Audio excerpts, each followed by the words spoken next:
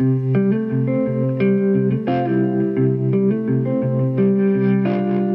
to 10-Minute Bible Talks, where we connect the Bible to your life in the time it takes to get to work. I'm Tanya Wilmoth.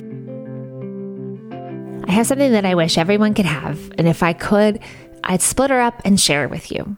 She's a friend, and she's from Greece. And being from Greece, she and her family value good food and good hospitality. Probably at the root of that, they value people, and it shows. She took us to visit her family living in Greece a few years ago, and we were able to see the beautiful country from inside her family's home. Beside the turquoise Aegean Sea and Mount Olympus rising above the village, there are two things I will never forget: the Greek hello and the Greek goodbye.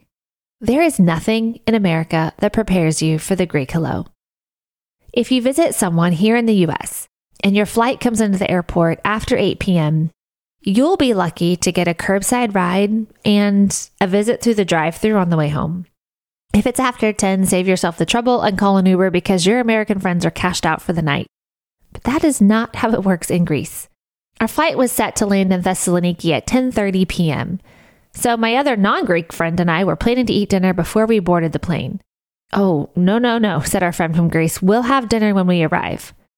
We didn't really believe her, but we obliged. When her cousin picked us up in her teensy-weensy car at 10:30 p.m., we hopped in, listened to Greek rock on the hour drive to their family home, and pulled into a full-on welcoming committee. It was almost midnight, but I mean every single cousin, aunt, and uncle were there waiting for us, even the toddlers.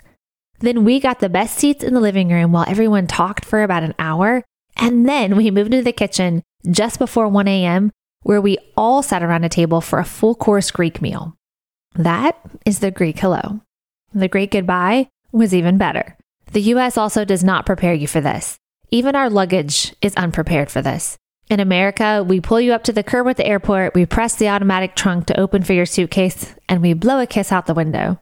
In Greece, they stuff spanakopita and bread and jam into the pockets of your carry-on backpack, drive you to the airport, park the car, walk in as far as the gate will allow, and then wave every single time the security line snakes around and they can see you.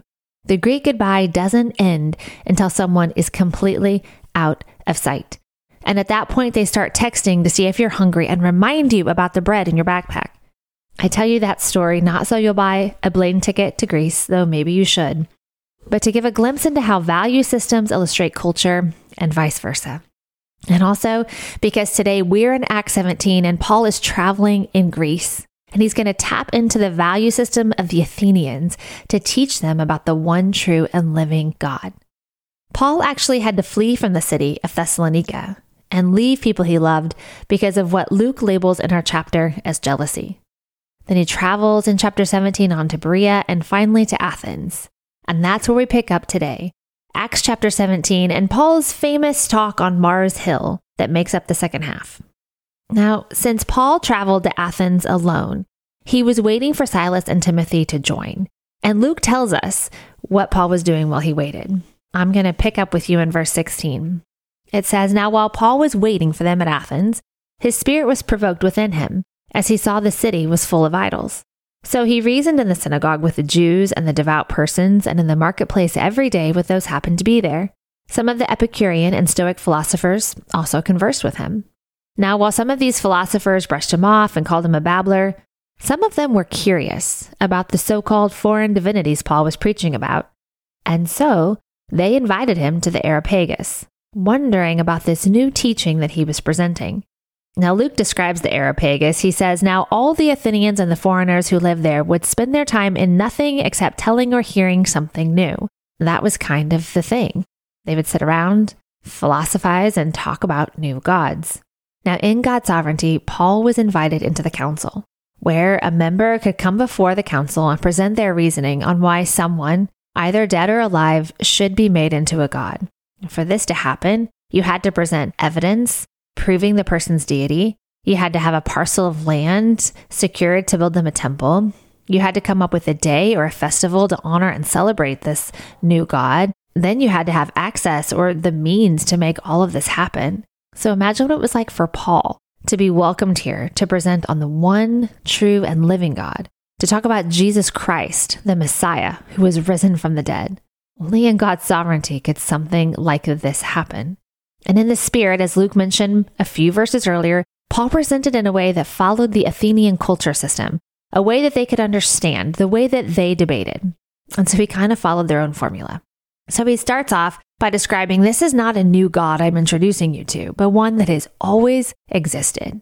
And he's not even new to you, to your hearts and your minds. In Paul's own words, he says, "For as I passed along and observed the objects of your worship, I found an altar with the inscription to the unknown God.